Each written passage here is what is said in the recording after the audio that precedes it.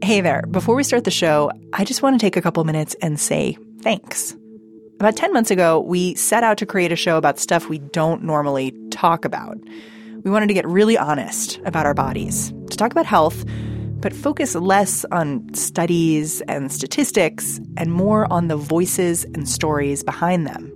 Your voices. And you guys have kind of blown us away. You've called in to tell us your health confessions, stories about when your body betrayed you. One woman even called in with sex tips.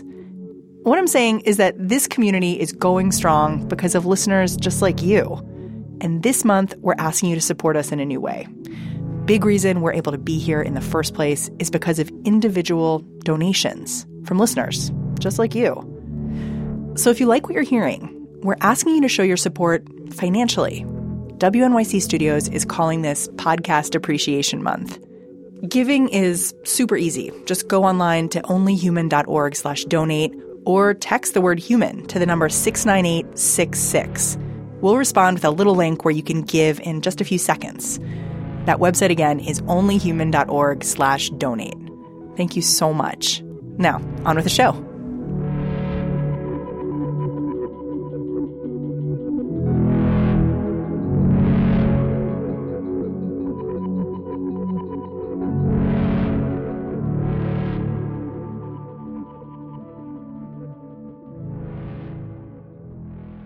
Okay, so I'm going to pull up YouTube here for a second. Okay, if I'm logged in, I'm looking at the first couple videos that pop up here. The first, 20 are Minecraft tutorials. Hey guys, it's me! Minecraft, too many structures. Minecraft, how to build an elevator. How to make a portal to the moon in Minecraft. How to get to the moon. This is what happens when you give your 8-year-old your username. Hi, I'm Dominic from XBDIY.com. And then there's this other video on how to change the filter in your boiler. Oil-fired boiler. Which I've watched a bunch of times, actually, and I still can't do. And then there's this, whole other kind of how-to video. Hey, what's up? I'm Rachel Starr. It's this woman named Rachel Starr, and it's here because this reporter at NPR, Angus Chen, told me about her. First thing I want to say is that for those who don't know, I am a paranoid schizophrenic. I've been diagnosed with other things, bipolar, schizoaffective disorder, schizoid personality. This video is called Ask a Schizophrenic, My Answers. It was uploaded February 9th, 2012. It has 157,000 views. Rachel's basically answering questions about what it's like to live with her disease. So please understand you need to talk to a doctor about all this stuff. I can only tell you from my personal experiences.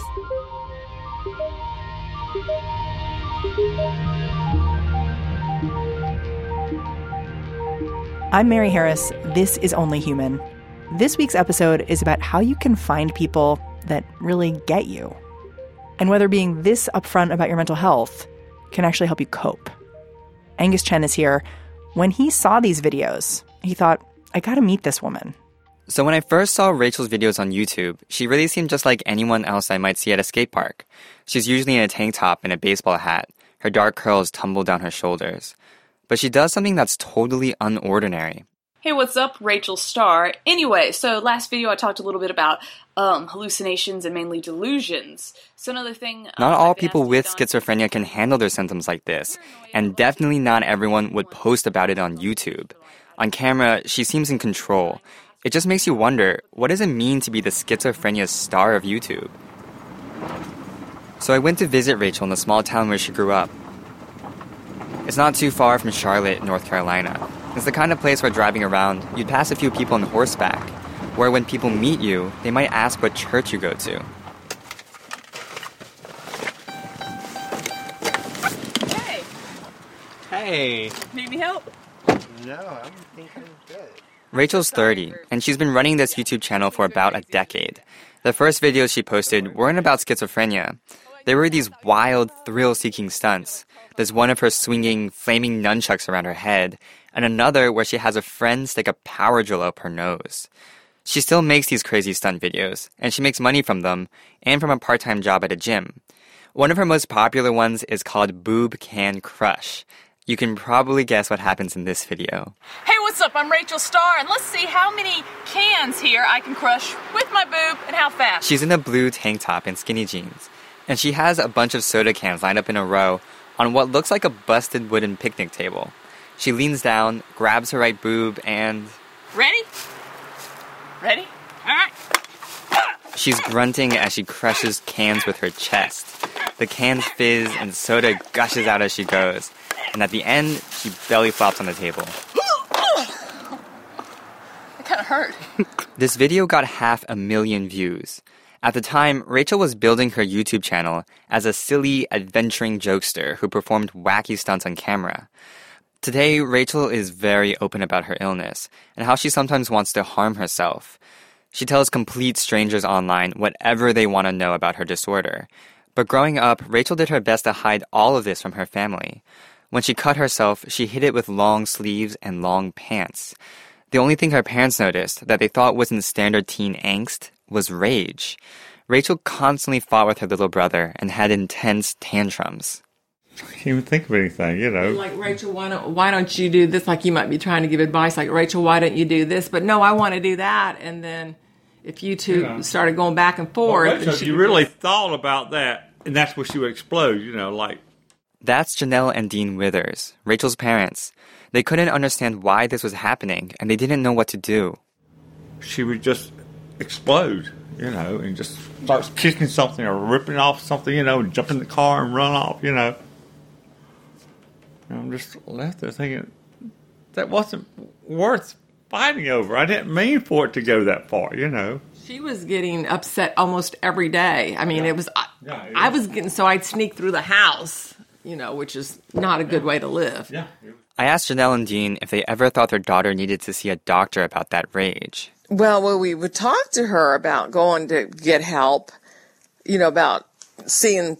you know, a psychologist, a psychiatrist or whatever, but it was like, there's nothing wrong with me.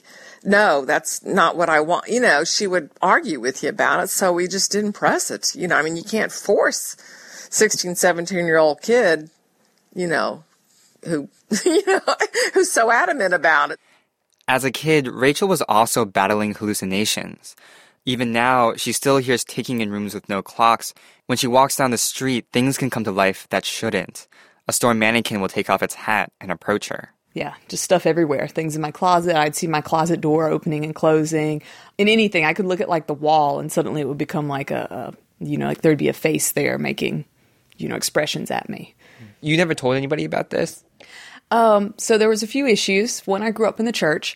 So you hear a lot about like angels and demons and Satan and all that. And honestly, I just kind of thought that's what I was seeing. Like you hear it in church all the time and Jesus cast out the demons. I just assumed everybody saw them.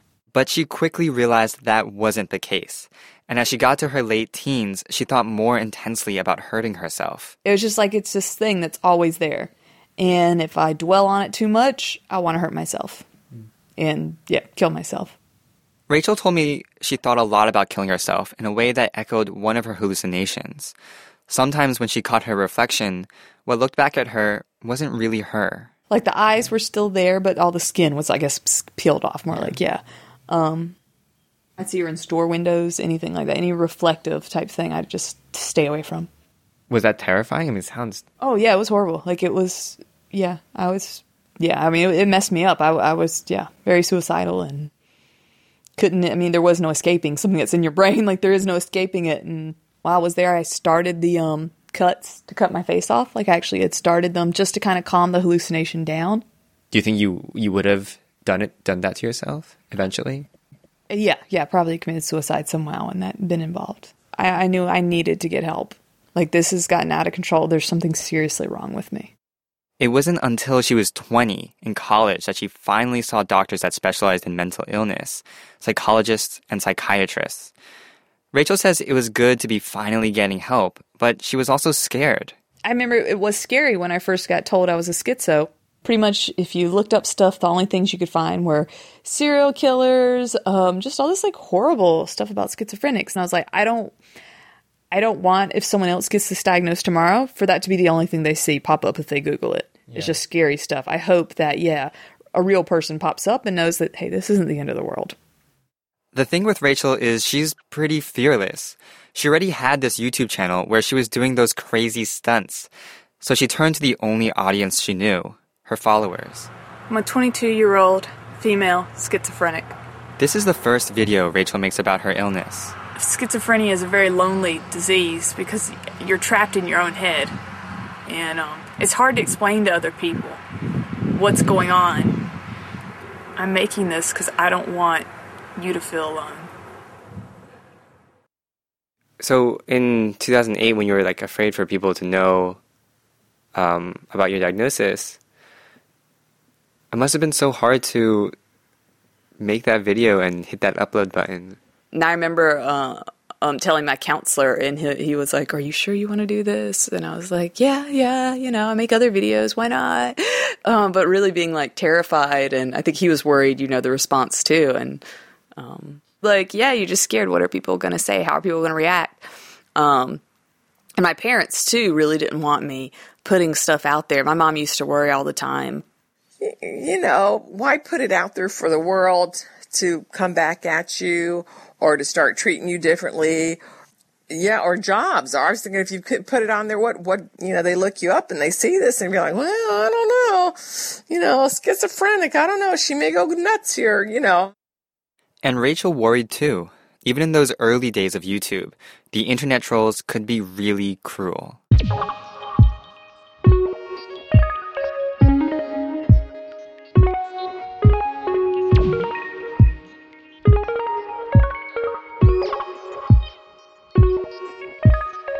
I'm Mary Harris. This is Only Human. When we come back, we'll find out what happens when you put your illness out there on the internet for the whole world to see.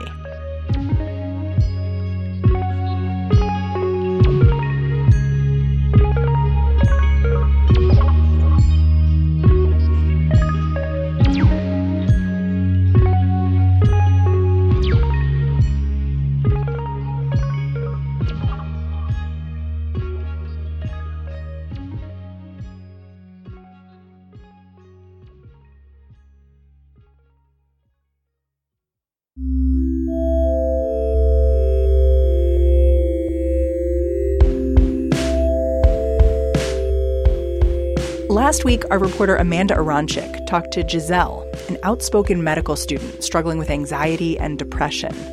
A lot of you related to her story of trying to get through school while dealing with mental health issues. A woman who goes by the nickname Lumi said her childhood trauma and depression meant it took her 10 years to get her bachelor's degree. I had such a hard time staying in classes and being able to complete anything. I never thought I would actually get a bachelor's, even though I knew that I would be perfectly capable of doing it. After that, she tried to get a doctorate in audiology, but her mental health kind of derailed her plans. This stuff came back to bite me in the butt. I ended up dropping out of the doctoral program after 2 years, but I was lucky enough that because I had completed 2 years, they awarded me a master's. Lumi said she found Giselle's story really inspiring. Hopefully at some point I can, not be afraid and be more open and say, hey, this is something I struggle with, and, to be okay with it. But I still don't feel like I'm quite at that point yet. Some of you said having more doctors like Giselle could make medicine more empathetic. I guess my first reaction was yes, we need someone like that. We need doctors like that. Christy Brown lives in Houston, Texas, and she suffers from anxiety. So does her 11-year-old son. He is currently being diagnosed with Asperger's as well. And it's been a long battle to get him the treatment and the help that he needs. And I think that someone who has anxiety or depression can understand that better than people who are on the outside looking in. Thank you guys so much for continuing this conversation. You can find us anytime at Only Human Podcast on Facebook.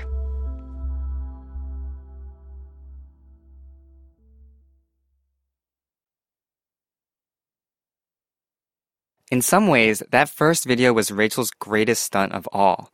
And back then, the idea of doing something like this was really rare. Rachel expected to be attacked by internet trolls. But then the emails started rolling in, and they came from people like Don, a dad in Portland. I saw that and I said, wow, that is so much like my family and my daughter and our experience. Don's daughter, Tracy, has schizophrenia. Can you tell me, what it felt like when you first saw that video and you were thinking these things? Were you like... Oh, I was in tears. Yeah. Now you could get a window into the mind of a person, a young woman who was going through this, and she was very descriptive about what was happening in her. And my daughter was not. And that helped me understand what I was seeing on the outside of my daughter. Don eventually asked his daughter to watch them with him. And Rachel kept posting videos. A lot of them were practical answers to emails and comments that she got from her viewers. Like, how have you dealt with your hallucinations? The biggest help to me with my hallucinations has always been my dog. I love, and some people will be like, Rachel, that's crazy, because whenever I get scared or I see stuff, a lot of the times if she doesn't react to it, obviously not really there. So I would suggest, I know it's hard to go out and get a dog. The past 3 or 4 years, I've had Twinkle. Amazing difference in me, and she's the best little friend ever. A lot of them are like this, where she talks about really difficult symptoms, like depersonalization, when you feel disconnected from yourself and reality. It's like driving a car, except you're the car. So like when I drive a car, I'm completely in control of it. At no point do I think, whoa, I'm this car, right? Like when you drive. So I think depersonalization is a lot like that. It's like you're in control of this body, but I don't know, there's still this disconnection from it. Mine comes and goes. I think I always feel disconnected. When Julia, a 22-year-old schizophrenic in Peoria, Illinois, saw this video, she didn't know what depersonalization was. Sometimes I would just click through all her videos, and I would find a video on something I had no idea about, and I would just learn everything I could about it. And then I would get that symptom. I don't know if there's any direct correlation, but it was like it prepared me in a way. So when it did happen to me, I was like, okay, this is just depersonalization. I just need to calm down and write it out, and I'll be fine. Rachel often hears from people like Dawn and Julia who say the videos really helped them. And it was interesting how many people started reaching out to me saying, oh my gosh, I had the exact same thing happen. Oh my gosh, yes, this is what I think I have too. What should I do? It's interesting because that's like exactly what you never had when you started to deal with everything. Mm-hmm. Yeah, pretty much. And I think I still always like felt a loneliness, up until that point. And it really like kind of helped that go away and be like, oh my God, there's so many people. And that's one thing I asked about the internet, obviously, is it connects all of these people. And you're just like, wow, I have all these people who, are going through the exact same thing, who grew up seeing faces, who grew up hearing voices, who have these thoughts that they don't know why they have them. And yeah, it just definitely made me feel not so alone. One online friend Rachel made by posting these videos is Jacqueline Phillips Sable, a psychologist in Erie, Pennsylvania. Sometimes she says she shows videos like this to her patients. And as a professional, I am the better person to help them to deal with certain aspects of it. I'm the better person to diagnose them. I'm the better person to advise them as far as medications and emergency type situations and things like that. But I can't, be inside of their skin and explain to them, or relate to them on how it feels to experience symptoms the way that Rachel can. For a lot of us, building this online community of people all facing the same struggles might be enough to feel better. But for Rachel and people like her, it isn't enough. She still has some awful, dark days that she doesn't film, and she doesn't talk much about online. It's the episodes of depersonalization, when she gets detached from reality. And she told me about one of these moments. I was just really sick and I got stuck somewhere. And when I get off, I know it. So I don't drive or anything. I pretty much sit bunker down. But I bunkered down at in this parking lot, and I was able to call my mom and be like, look, you probably want to come get me. I'm just sitting in a parking lot. Are you afraid that after people see you this way, they start to see you differently? It freaks. I think it freaks a lot of people out. Rachel says she doesn't know how to regain control when she loses touch with reality. It happens a few times a month. These episodes are part of why Rachel will probably never live alone. She's afraid she'll get stuck in this detached state of mind and will need to check into a psych facility. She's been saving money in case that happens. But then, you think about, will she ever get married? Who will take care of her when we're gone? This is Rachel's mom, Janelle, again. I mean, you worry about those things because so many times if people don't get the right help, they end up on the streets as homeless people. And I had thought about that. And I think about who will, about her marrying, and, I want her to be happy. And it's really sad when your daughter worries about herself, that she has a savings account that she keeps money in case she ever has an episode and has to be put into the emergency room. And she doesn't want to feel like it'd have to be money out of our pocket. But Rachel looks at things a little differently. I guess for me now, this is just, I know a much better situation. Because even when I did live alone, I wasn't, like I told you, I downward spiraled. I wasn't happy. So in my make-believe world, oh yeah, everything's fun. And but no, in real life it wasn't. The few times, that I have lived alone, that's kind of happened each time. For the most part, other than being embarrassed to tell some people, oh yeah, I still live with my parents, super cool. Other than that little bit of embarrassment, when people find out, it really doesn't bother me now because I feel like I'm in a good place. The only thing her parents can't do for her is really understand what it's like to live with schizophrenia. But if she ever needs to talk, she has the internet and thousands of subscribers who know exactly what she means.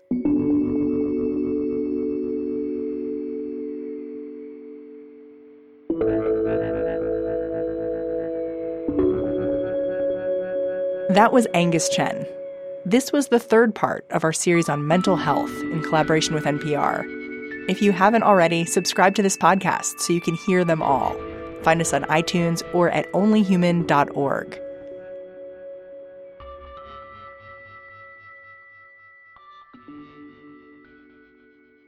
Only Human is a production of WNYC Studios. Our team includes Elaine Chen, Paige Cowett, Jillian Weinberger, Julia Longoria, Kenny Malone, Amanda Aronchik, Fred Mogul, Ankita Rao, and Lisa Rappaport. Our technical director is Michael Rayfield. Our executive producer is Lital Malad.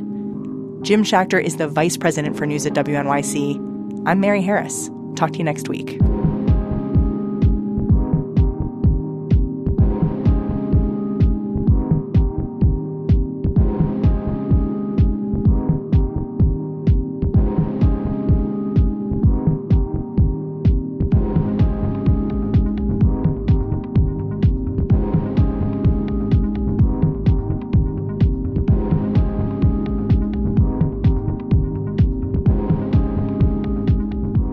Support for WNYC's health coverage and Only Human is provided by the Chirina Endowment Fund, Jane and Gerald Catcher, the Robert Wood Johnson Foundation, the Simons Foundation, the Alfred P. Sloan Foundation, and the Winston Foundation.